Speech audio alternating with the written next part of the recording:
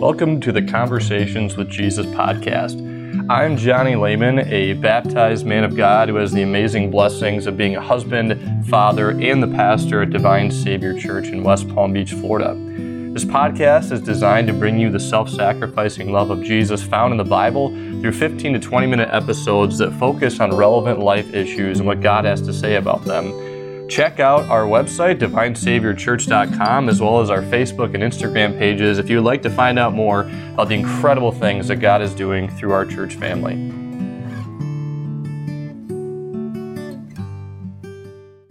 Happy New Year.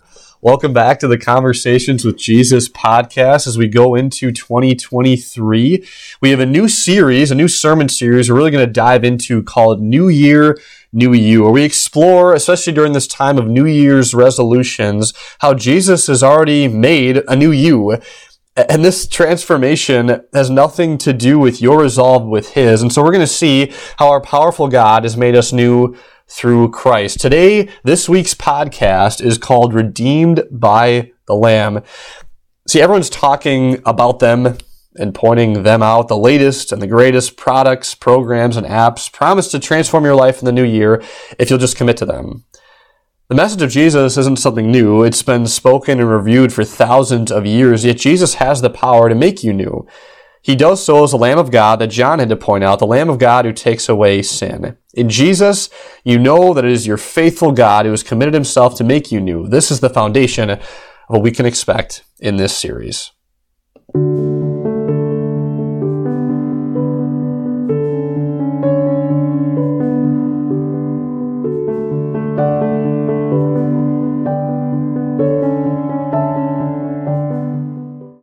Let's pray.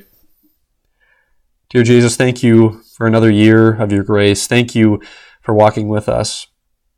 Lord, help us to find our worth, our identity, and our hope in you this year and always. Drive us to you, Lord. Let us run to you in our time of need and trust you with everything we face in life. Amen. It's 2023, January 1st, and you know what that means, right? New Year's resolution season. To New Year's Day, it naturally sparks us to think about changes, progress, and fresh starts. There's something about turning the calendar, seeing 2023 on our phone lock screens that breathes a sense of optimism. I mean, there's a reason why when you search Amazon for books on New Year's resolutions, there are over 20,000 book results. People love resolutions. As the end of a year brings reflection, a new year brings hope. Hope that maybe I can kick that habit, fix my finances, shed some pounds, be happier, work more efficiently, get along with my family and coworkers, you name it. Hopes that, as you know, often aren't realized. In fact, most New Year's resolutions are done before January is even over. But we keep making resolutions anyway. And I think there's a deep reason for that. These resolutions have become almost a mantra-like tradition each year since around the 18th century in America. The mantra that goes like this: build a better you, make the changes you need to make, become new and improved, keep on getting better and better and better. And maybe that's what you're thinking about as you listen to this podcast, as you look ahead into 2023. What's going to lead you on New Year's Day 2024 to look back and say, that was a good year? It really boils down to the big question we face this year and every new year.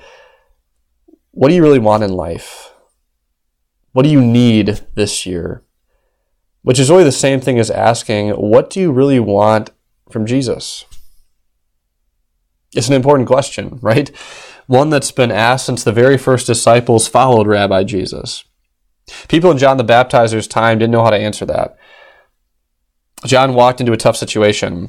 God had sent him to prepare people for Jesus to come. He talked a lot about repentance and baptism and leaving a life of sin, and people knew he was different. In fact, even how he dressed gave that away, with camel's hair and eating locusts, and the guy was clearly on a different level. But John's role is a temporary one. If New Year's resolutions were a thing back then, his would have been this: let me fade into the distance and run to Jesus. Everybody, go to him. Why? Because the Spirit had revealed who Jesus was to John, and that took time for John's students to swallow. The fact that John's purpose had been completed, that now it was time for them to follow a new teacher. See, after Jesus was baptized by John, the beginning of what we call his public ministry, when he was publicly revealed to be the Son of God, John immediately starts talking about not just repentance, but the Lamb of God. He keeps telling people, forget me, follow him, follow the Lamb whose blood will deliver you from death, the Lamb who lifts away the sin of the world, the Lamb who sends guilt into the void. But this Look the Lamb of God sermon, this message, it took some time for John's students to process. Notice it wasn't until the next day that two of John's disciples approached Jesus. Had they been wrestling about this? The Lord knows, but what happens next catches us off guard. John again sees Jesus, has a huge smile on his face, and says to everyone gathered there listening to him, look over there. That's the guy you want to follow, the Lamb of God. So two disciples start walking behind Jesus. And Jesus turns around, and in classic Jesus fashion, he responds so differently than we would expect.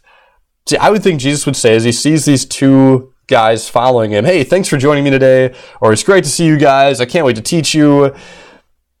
But instead, the very first words out of Jesus' mouth, in fact, the very first words that we hear Jesus speak recorded in the Gospel of John are, what do you want? Now, I know Jesus didn't say it with that tone of voice, but it kind of makes me think of that caricature of an old man on his front porch. A stranger comes up to him, what do you want? There's something direct about this, right? Jesus, he doesn't do small talk. He's not talking about the latest drama or politics or even the weather. He cuts the small talk and he gets to the heart of not only John's gospel, but of the Christian life. It's answering the question, what do we want from Jesus? Do you and I look at him as our resolution resolver or our self-help helper without even realizing it? I found myself so often not looking to Jesus as my Savior, but as my enabler. Maybe you have too. It goes something like this. Jesus, if you enable me to be free of that sin struggle, then I know you're really with me. Jesus, if you could give me what I need to achieve my health goals, then I know you really care about me. Jesus, if you could fix my family problems or my work stress or my confusion about the future, I would really know that you're there for me. You see the dynamic going on there? A couple different things, right? We're putting ourselves in the position of authority over Jesus, which sounds crazy, but that's what sin is. It is crazy. It's illogical. From our tiny little view of life, we think we can tell Jesus what we need when he sees the big picture of the 7.9 billion people on the planet, and we think he should listen to our will over his. In the same token, we're basing his love for us on our circumstances, which is the other problem with that. Thinking that if Jesus gives us the right outward things, then we can really know and trust that he loves us instead of relying on his word and the amazing sacraments he's given to us. And so when we put ourselves in the sandals of those first disciples and hear Jesus ask the question, he still asks you and me in the Bible, what do you want from me? Do we want the right things? Do we understand the real needs we have? So how would these students of John the Baptizer answer? A lot rides on this, expectations everywhere. And in Socratic fashion, they answer Jesus' question with a question, where are you staying? And this question is deeper than you might think. They're not just asking Jesus where his bachelor pad is. They're not just inviting themselves over. It's a significant question when it comes to the student-teacher relationship in Jewish culture. What they're really asking is, how can we follow this life pattern you're teaching? How can we learn from you? How can you teach us how you see the scriptures? Because you do teach with one who has authority. They really couldn't have answered Jesus' question better. In other words, they're saying, Jesus, we don't know yet what we need or want from you. Can you show us? And the humility in this answer is convicting to me. How often in my sin I demand from Jesus what I think I need to be new and improved, instead of asking him to show me what I need, to give me what I need. Can you relate? No, we're quick during resolution season to pray to Jesus and ask him to give us success in all our personal goals instead of approaching him in awe and wonder and saying, Jesus, what do I really need? Such a question is so counter our human nature. By nature, we make demands of God, question his goodness to us, want him to give us what we think we need to be happy, healthy, and whole. We look for a self-help Savior, not the Lamb of God who takes away the sin of the world. We think we know what we need from Jesus, but often we're so far off. As we often look to Jesus for self-help, not knowing what we want from him, Jesus shows his compassion and grace by not turning away from us in frustration, But like with those disciples in John 1, he says to you and me in the Word, one beautiful sentence, come and see. And the disciples did. They went and saw where he was staying, and they spent that day with him. They take the Lord up on his offer. These two disciples, one named Andrew, the other is unnamed, probably the disciple John who wrote this gospel, they spend the day listening to Jesus tell them what they need from him. We don't have that conversation recorded, but it's fair to say that he told them about how he is the Lamb of God, the Messiah who came not to give us a 12-step plan to become the best version of ourselves, but instead he came to give us a new self, an entirely new identity, not a self-reformation, but a complete self-transformation, a redeemed life through his cross that bought us back from the chains of sin to give us hope and life far beyond anything New Year's resolutions can offer. And Jesus' invitation wasn't a one-time only event for these two disciples. And you and I talk with God, thinking that we know what we need from him. He leads us through the Word and Sacrament to realize he alone can tell us what we really need from him. But he doesn't even stop there. He says to you and me, come and you will see. Come and see how my blood has set you free. Come and see that in this world of constant death, you'll find life in me because I found you. Come and see. I can give you so much more than self-help. I can give you salvation. Come and see that you're a new creation, blameless in the eyes of the Father.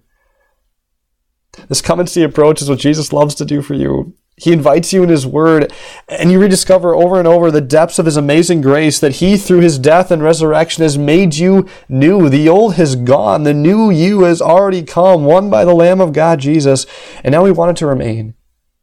I know this is radical, but your life is not about self-reforming, self-innovating, or self-help. Your life now is all about the Savior. You have a new heart given to you by the Redeemer, and the natural result of that heart of faith is to replicate that come and see approach to your own heart and the people you love most. We see this happen immediately with these two disciples in John 1. Look at how Andrew responds to this amazing gospel good news he heard from Jesus. The first thing Andrew did was to find his brother Simon and tell him, we have found the Messiah. Andrew's heart of faith burst with excitement in sharing Jesus. How could it not? In Jesus, he had everything the world and no amount of self-discipline could give him. He had meaning to his life. He had forgiveness for all of his mistakes. He had heaven. He had a purpose to live. He had a Savior who loves him. He had it all. And so how could he not want his brother to know of such a life, such an existence, such an identity too? How can we not want our loved ones to hear Jesus' teaching as well? But before we do that, we need to remain in him. We need to tell our hearts, come and see, come and see, come and see, because we need to keep asking Jesus, what do I need from you? And see, that leads to maybe the boldest prayer that a believer can make. To look to heaven, or close your eyes, bow your head and fold your hands and say, Jesus, give me what I need. It's bold because a lot of times that what we need is more trial than treasure. It's more refinement by fire than luxury and ease. It's more pain than gain. But we trust Jesus because we know we have in him.